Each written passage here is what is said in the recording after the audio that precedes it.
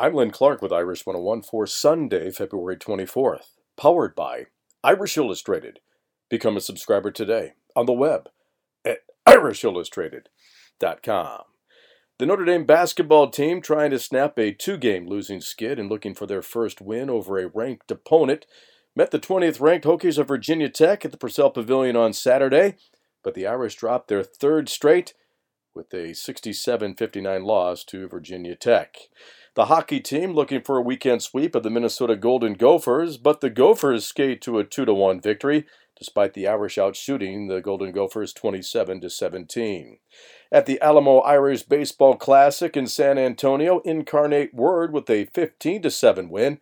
Fighting Irish are now 2-5 overall, while the softball team picked up a pair of wins at the Diamond 9 Citrus Classic. The wins coming over Fordham and UAB. The Irish will take on Iowa and Morgan State today, while fencing wraps up the ACC championships.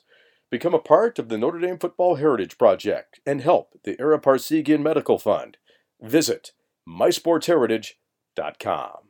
That's your Notre Dame update, powered by Irish Illustrated. I'm Len Clark, and this is Irish 101.